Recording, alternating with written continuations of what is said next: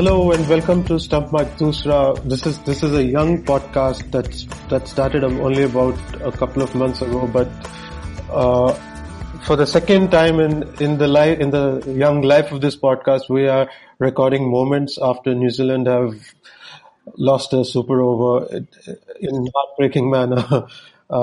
Joining me as usual, this is Siddharth Monga. Joining me as usual is Andrew Fidel Fernando, and this time not from Sri Lanka but Trivandrum, is it? Yeah, Trivandrum just got in today. And what are you doing there, and did you get to watch the match? No, I didn't. I just took a walk around the Trivandrum and I was following it on ball by ball. And yeah, insane that it's gone to a third super over finish in the space of, I think, 6 or 7 months for New Zealand. And the way that it finished, I saw a tweet afterwards that said, New Zealand lost another super over but won hearts. They must be A, getting really sick of losing super overs, and B, getting really sick of winning hearts and not cricket matches. So, I do feel for them. I mean, to go to that many close games, two against England, now against India, they must be getting a bit sick of it. And given the recent run of results in Australia as well, just generally getting getting sick of losing. Yeah, and this game was quite unlike the final World Cup final, where everybody actually had their hearts lost to New Zealand. Here New Zealand had themselves to blame at a lot of points. I mean, just imagine they got Jasprit Bumrah, like without doubt the best white ball bowler going around.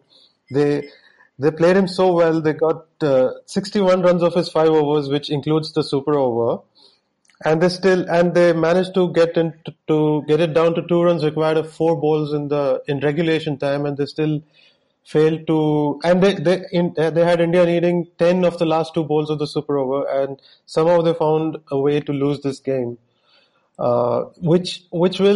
Which I don't know how Kane Williamson, who played an innings completely out of this world on a low scoring ground, not a low scoring ground, but in conditions that were low scoring today, he scored at close to 200 runs strike rate against India which was just a sensational effort and the way he managed to score 36 of 16, I think, of Jasprit Bumrah. It's just it just feels impossible to do.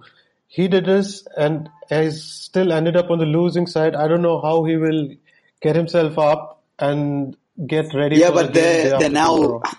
I wonder if it's the team has just like started losing steam, because the way that they lost in Australia wasn't just like minor losses. It was like substantial, huge. They got blown off the park in virtually all 3 games.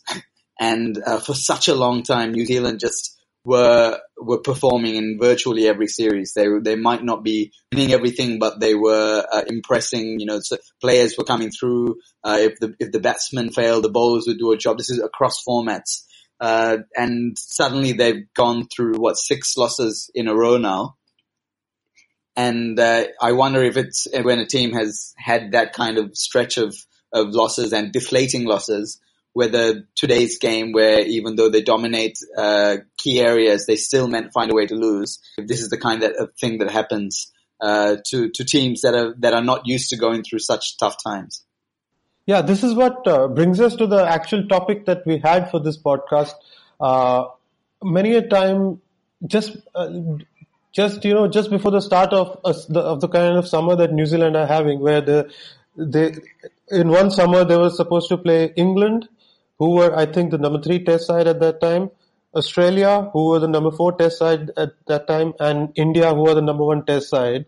This is a summer in which they're playing all 3 in one summer, which rarely happens with them.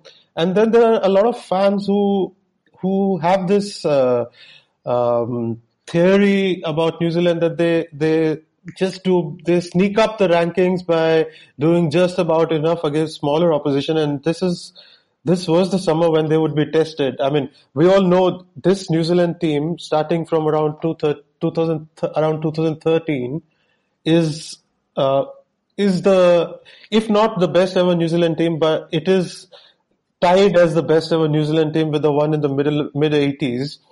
And they were still not the best team in the world when they started this summer. And we knew this summer was going to be a big test for them, for people who try to bring them down. This was going to be a summer where they would be tested against the three other best teams in the world. And when they went to Australia, they almost played like the same test again and again, and losing every test in 4 days, where the third innings was actually just us waiting for Australia to declare every time. And you and I have seen a lot of New Zealand cricket. We know a little bit more about New Zealand cricket. What do you think? What do you make of the assessment that people have that New Zealand are great when the competition is of a certain standard, and when they're put out against elite, excellent sides in a series day in, day out, that's when their weaknesses start to show?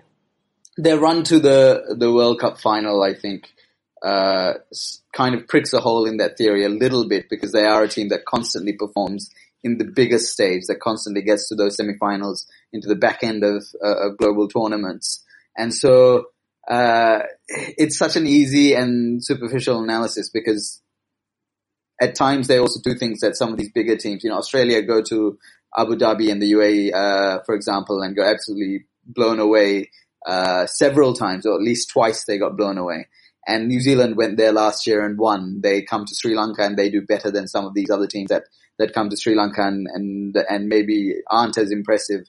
So these kinds of challenges they went through in Bangladesh. They, recently they've been very good. So these kinds of challenges they win out and impress more than a lot of the other major teams. I'm talking about India, England, and Australia. I do think that against Australia there is a huge sort of psychological component, because New Zealand's never really had a period where they do well against Australia, and Australia is the team that a lot of New Zealanders at home hold as like their biggest rivals, and the team. And if you're a New Zealand team that beats an Australian team, you're very good. It doesn't really matter whether it's cricket or even rugby. That used to be the case, not so much anymore, because the Australian rugby union team has sort of fallen away a bit, but definitely rugby league and cricket. Australia are the team to beat, and in cricket, New Zealand have just have not quite ever got there to be consistently better than Australia. And apart from that, that 1980s team with Richard Hadlee, when Richard Hadlee had an amazing series across the Tasman, they've never won a Test series there, and I wonder if some of that pressure, because this Australia team is very good, but they're yet to sort of prove that they're a great team as well. So it's definitely not the best Australian team we've seen, but it is very close to being the best New Zealand team. And yet there was such a chasm in quality, as well, such a chasm in ability in that series. And it also not helped by the fact that they had injuries. So that also has to be mentioned. Yeah. I think the thing that they've always had an issue with, apart from the few Daniel Vittori years, is having a complete attack. So they, although they have Wagner, Southee and Bolt at the moment, they're still missing that other spinner. And even when Vittori was playing, Vittori didn't have a lot of great fast bowling support. Vittori played in one of the weaker fast bowling units, because even though Shane Bond was kind of roughly played during that period, he was often injured, and if Bond wasn't playing, Vittori was sort of partnering a much weaker fast bowling attack than we've seen. And now New Zealand kind of have the opposite problem, where they've got some good fast bowlers, but ones who are a little reliant, apart from Wagner, a little reliant on conditions, on swing and seam, on there being something in the air and off the pitch, which they didn't get in Australia. But they don't have that extra spin option. And when a pitch starts to take a little bit of turn, they're just not posing varied enough questions, whereas Australia very much did in that series. And the Australians' quicks also outstanding on their own tracks. So, I think that was the issue for them there. But I think the test coming up against India in 3 weeks' time, we were going to make this a test cricket podcast, by the way, and Monga told me that was being too elitist, so we're going to touch on one day as well, and the T20s. But I'll just want to make this quick point about the Tests, is that it's been a long time since New Zealand lost a Test series at home. Going down the Stats Guru route, I think it was back in 2015 when Australia toured, Brendan McCullum's last Test series, that they last lost a Test series. So they haven't lost a home Test series under Kane Williamson's captaincy, which they kind of have that, the tracks at home down to an art, like their wins at home down to an art, with Wagner doing his job so well. Bolt and Southee are amazing in the first innings. Even, the spinners know what their role is. When Mitch Santner plays, he does a good job. All those kinds of things. And their batsmen just know how to survive and play well on green tops. So maybe I wonder also if they've fallen into, whether they've become too good at playing sort of hard conditions, and whether they're exposed a little bit on flatter decks, and against like the really fast, high quality, pace bowling that we saw from Australia. The point about the Test attack is a very strong point. Every team's, I think, a Test team's quality depends on on the bowling attack. And the question for New Zealand is, do they have an attack that puts them in contest on most of the conditions that are available in the world? That's the answer to that is not a yes, because they usually Southee and Bolt, Southee and Bolt are mainly around 130 kilometers per hour swing bowlers, which just does not work in Australia.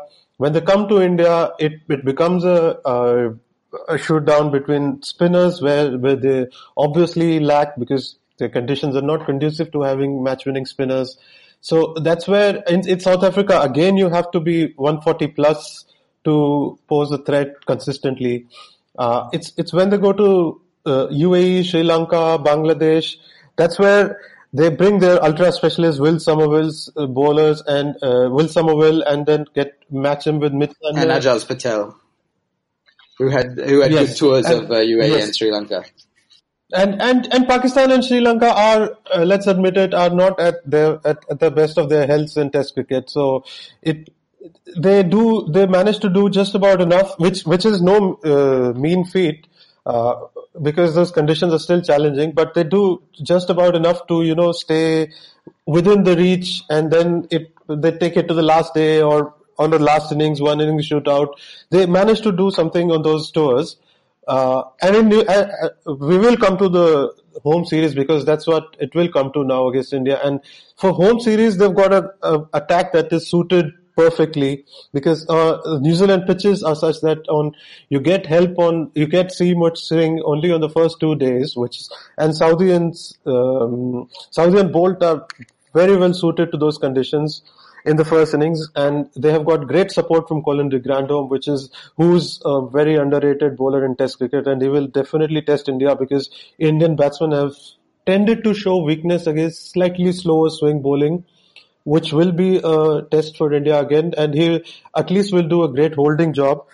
And when it comes to, and New Zealand pitches tend to get flatter as the Test match goes on, and when it comes to those conditions, they need an uncomfortable bowler who will ask uncomfortable questions, who can bowl long spells of bowling that you don't get to see often in Test cricket. That's where Neil Wagner will come in. So I expect a much better performance from New Zealand in the Tests. Yeah. So to move away from this elitist Test match only ramble and move to something more immediate, what are you expecting from New Zealand in the one-dayers? Because that's what's coming up next. We know now that India have locked up the T20 series. I don't think New Zealand have played a one-day match even since the World Cup final. I can't remember them playing a one-dayer. What are we expecting from them? Just a quick comment on the T20s before we move on to ODIs. I think they didn't do a lot wrong in these T20s. The plans against India's batsmen were good, but India's batting has sort of taken a turn for the positive, where they are showing much more intent these days. Earlier they used to be slightly conservative, which is tending to turn, and which is why they have been put under a lot of pressure, New Zealand that is. Will this How will they go into ODIs? ODIs, India will try to play ODIs as an extension of T20s because they're preparing for the T20 World Cup. So they will tend to have similar sides. They will be slightly less conservative than they are in ODIs. That will pose that will pose an interesting challenge for New Zealand. New Zealand, again, as we know, still don't have their first choice team. Trent Bolt is still, we don't know when Trent Bolt will be available. We don't know when Matt Henry will be available. But one of the big areas where New Zealand were found wanting in these T20s is the big hitting, which sort of gets neutralized a little over 50 overs. So I expect a better challenge from New Zealand in the ODIs. Yeah, I mean, it's a funny thing because I think India still have the raw materials to be a better team than New Zealand, and we saw that last year. I think when India toured and they won, was it 4-1 in New Zealand, and both the spinners and the fast bowlers in the India attack were just all over the New Zealand batsmen, if I remember correctly. And the one match where it really mattered, the World Cup semi-final, New Zealand had this amazing stroke of luck where they basically had ideal conditions for their bowlers with overcast conditions in Manchester, and it had rained the previous day, so the pitch was a bit wet. And Matt Henry and Trent Bolt had the ball, and Shikhar Dhawan had been ousted from India's campaign because of injury, and all of these things aligned, and they took the small window of opportunity that they had in that match. They took it and broke that game open. They still didn't win by a hell of a lot. I mean, Jadeja scored that half century and got India close, but yeah, I still think that India probably are a better team, and on smaller grounds, which they will have in New Zealand, with the kind of hitting that they have and with the kind of death bowling that they have, I think I feel like there's a clear favorite in the one day on the one day front. Yes, I think everybody will agree. India have bigger raw material. India have. I mean, if somebody were to get injured, you wouldn't have to think twice who will replace somebody in this Indian lineup to go and play in New Zealand. In fact, they're becoming such a machine now, and their preparation so good that, let's say, if I ask you how many players are in Sri Lanka who can play international cricket if on a short notice. Well, arguably, even the people in the top team they've just given up a 113 run lead to Zimbabwe in a test match. So I'm basically doing this podcast in between sobs. So okay, at the best of times, you would say there was it's hard to see. It's hard to pick an easy replacement. There really aren't that many sort of seasoned players that you can say, oh, this is a reliable replacement for this guy. But I was getting to some other point where, like any cricketing nation would think, that there are about 40 players or 30 players or 35 players out of whom we will look to pick international sides for the next 3 or 4 months or 5 months or 6 months. So everybody who's in India, if let's say there are like 40 such players, they are all in New Zealand, playing some A series, playing international cricket, or preparing, so they don't even have to arrange for a visa, a flight ticket, or anything. If somebody gets injured, if somebody's out of form, they are just 1 3-hour coach ride away from that venue. That's the level of preparedness India are now employing in going into these overseas tours. So that way, and New Zealand, Australia, when they came to India, they brought a 14-member squad to play an ODI series. India had 16 at home. So India can afford anything that they can from outside the 11 players. India have an advantage over everything, over New Zealand in every other aspect coming to this series. This is where I'm reminded of Ian Smith's comments when just before the Australia series started, when we were discussing, when there was a debate whether this is the best ever New Zealand side, Andrew McGlashan who has just moved to Australia last year, asked Ian Smith this question, and Ian Smith was not very. He would say, yeah, he said it's touch and go whether it's the best ever team, but he's also put in a rider saying enjoy it while this lasts because we don't have the kind of reserves the other teams have. Let's have a listen into what Ian Smith told Andrew McGlashan. That is the reality of New Zealand cricket, where they have to, get the better of lack of resources, lack of human resources, first of all, because the number of people that play cricket in New Zealand is very small compared to India, Australia, or England. And given that, related to that, I think there was a story during the Australia series where Jeet Raval, the opening batsman, he works in the off season. He has to work for an accounting firm, and he's got a sticker on his bat that says, that has the name of his accounting firm on it. Whereas, Stephen Smith has, for example, I mean, obviously Raval's nowhere near on the league of a Smith, has a sticker on his bat for his multi-million-dollar mattress company. But yeah, I mean, if they had to call up a player in the middle of their winter, they'd probably be calling them up from their day job at places like an accounting firm or at a marketing outfit or something. Jimmy Neesham went and did marketing for a few years, and that was not so long ago. That was just a couple of years ago. So New Zealand players and the whole system just is not awash with money to have players who are like well trained and on top of things and netting every day and working with the best coaches. That just doesn't happen for teams like New Zealand. If we were to put the rider of given the resources, I'm sure New Zealand does way better than many of other teams because they make the best of the little resources they have. They pull out every last inch, every last ounce out of the talent they have. And in many regards, they're better than bigger boards like India. I mean, in some ways, they're already a better system than, say, India. For example, I'll just give you an example. Ambati Rayudu, who went to New Zealand the last time in the 4-1 victory that you mentioned and won India a game from some 30 for 3 kind of situation, which is the exact same situation India had in the World Cup semi-final, and they couldn't come through.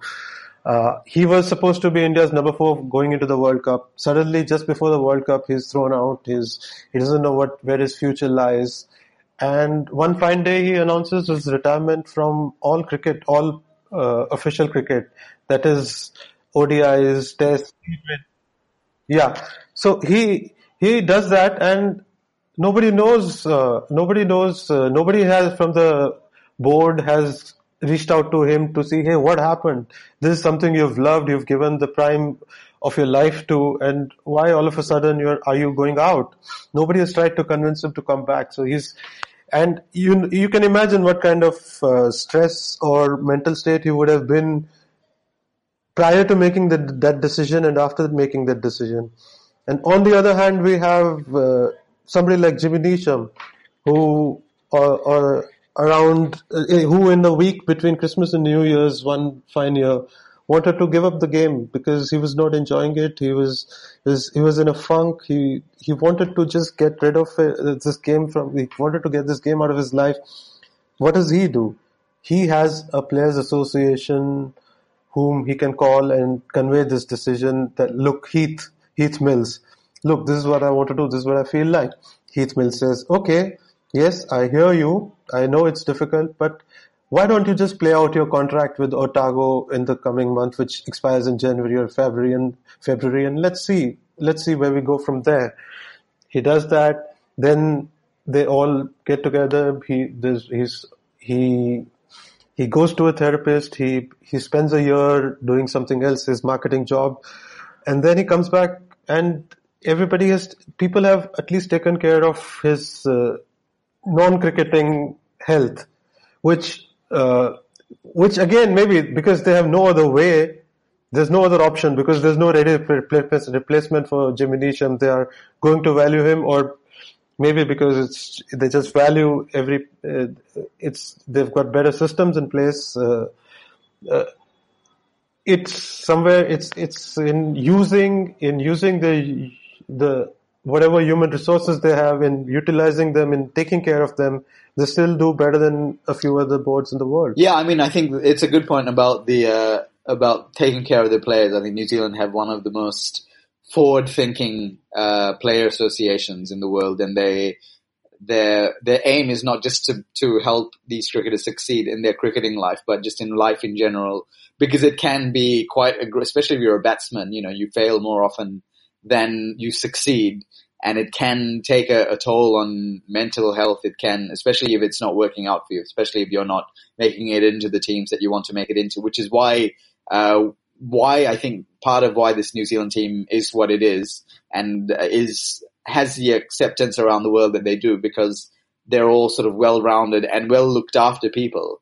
They're not just people who are sort of thrown into the deep end and asked to succeed in a cutthroat environment. They are quite well supported and do have the tools to make it. Even if their cricket life doesn't succeed, they generally are equipped with the tools to make it in other fields, so that when the cricket life isn't, or their career is not going so well, they have other things to fall back on, and the Players Association has really spearheaded that, from the sounds of things, from not just Neesham's story, but many other players. Jesse Ryder is another one who the Players Association has done a lot of work with, and now he's playing. He's involved in cricket as much as he wants to be, and sort of getting out of cricket what he wants to get out of it. I think that in terms of actual performance, though, do you feel like this is a turning point for this New Zealand team? Because we saw them win so many home series, and they've got this reputation as being an outstanding outfit, at least at home. Do you think this next series that's coming against India, both the one days and the test, is this the point at which we start to think, okay, maybe this New Zealand outfit is maybe a little bit past it, or do we then put them in the next tier of teams rather than with the top three? It again comes down to replacements, and because mind you, Bolt and Saudi are closer to their end than to their beginning, and this series they're not as young and fit and ready as a Bumrah. So this series will be a big test, because India will be relentless. India will be well prepared. So not just winning this series or losing this series, it's about if they need a replacement for Saudi or Bolt in the coming series, who's coming in, what's the quality coming in, who will be in on the bench in this series. All that kind of stuff will matter a lot. And of course this series is still not, still won't say India are favorites in this series, because New Zealand have great experience of playing in these conditions, and it's very even. Any result is possible in this test series, because these days test series are, you can clear in the lead up to a test series, you can easily pick a winner. This one is going to be very, very tight, because they are very evenly matched sides here. New Zealand's experience of these conditions will be quite handy, and if they lose, do we start questioning them? Do we start saying, hey, or if they lose, I would say all good things come to an end. This was an era that has lasted 6 years. Eras in modern cricket don't last 6 years, 7 years. If they do lose, it will be down to the bowling attacks, and it will be up to a fresh bowler revitalizing this attack when they come in. Do New Zealand have that kind of bench strength? Ian Smith doesn't think they do. Let's see what happens. Yeah, also coming towards the end of his career, or very close to the end of his career, is Ross Taylor, who's now the leading Test match run scorer and an absolute batting grade for them. So there's more than just bowlers that they need to replace. We saw in the Australia series, Tom Blundell came in and did a good job at the top of the order as a replacement for after replacing G. Traval. But Taylor in the middle order is going to leave pretty major shoes to fill as well, and how many more New Zealand summers he's got in him remains to be seen. I don't think he has any. He has hinted at retirement, but he's getting to the stage where it wouldn't be a surprise if he announced it, in next series or sometime this year. It wouldn't be a huge surprise. They've got, in terms of bowling replacements, they've got Matt Henry there, who's done a good job in the limited overs format. Hasn't massively broken into Test cricket yet. I think he's been pretty short on opportunities as well, because Southee, Bolt, and Wagner have been quite resilient when it comes to staving off injury, and they haven't played a lot of cricket in the last couple of years. But apart from that, you don't really. If there had been sort of ready-made batting replacements, we would have seen someone like a Raval replaced much earlier. Raval, didn't have had a pretty modest Test record for the last year and a half, and he was still sort of persisted with, which suggests that they don't really have a lot of talent standing out at the next level down. End of an era is getting slightly too dramatic, but it does have this side at this point does have the feels that you need one player here, one player there to revitalize, to be a link between them and the next one, to hand down what this team has learned to the next generation. And no matter what the result in this series is, one player here, one player there, you just need revitalize this squad and carry on the legacy of the last two squads. I do think that if they win this Test series in particular against India, that we will go back to just at least maybe considering the Australia series a little bit of a blip, and suggesting that maybe it was their bowlers being unable to, being too reliant on swing and seam. The one bowler that did well in Australia was Wagner, who bowled those short, uncomfortable deliveries and got quite a few wickets. I don't think he was the top wicket taker, but he was very close to being the top wicket taker of the series. So if they win against India, I think we probably will consider them on par, or if not, very close to that 80s team. The only thing the 80s team really have over this team is that they beat Australia. I think that's the main thing that New Zealanders especially remember about their 80s side, is that they won a series in Australia. Also, they won at either end of the West Indies dominance. They won, I think, the last series against West Indies before West Indies went on to become this unbeatable team, and then they were the first team to beat them at the other end in the late 80s or early 90s. So New Zealand of that era had that going for them as well. But you suspect also that the players in this era are going to be remembered more. In that era, in terms of greats, you had Martin Crowe and Richard Hadley, whereas now you've got Williamson, Taylor, but probably both Boult and Southee will go down as two of New Zealand's greatest as well. So you suspect that this team is packed with more great New Zealand players than any other team has. But we'll see. The next few weeks will be revealing. Mind you, the Australian team that the 80s New Zealand team beat was a very ordinary Australian team, still reeling from the retirements of Marsh and Chappell and Lillee. It was not that good a side that they beat. If this side were to face a side of that quality in Australia today, they would beat it easily. So in the end, I guess we can agree that New Zealand, this side has not been the kind of dominating, crushing side that Australia at their best can be, India at their best can be. But there is something in their cricket that keeps them from being abysmal at any given time, except for the one odd series here or there. They find a way to stay competitive. They find a way to get the best out of their players, which they're still doing. And no matter what the result of this series is, it cannot take away from the last 6 or 7 years that this side has. But I guess what is more important during this series for them is to find and identify a way forward and be prepared for the eventual retirements of some of the greats in this side. They have occasionally been dominant at home, but again, that's probably against the weaker teams. England were a lot more competitive there. But yeah, New Zealand have a few questions to answer over the next few weeks.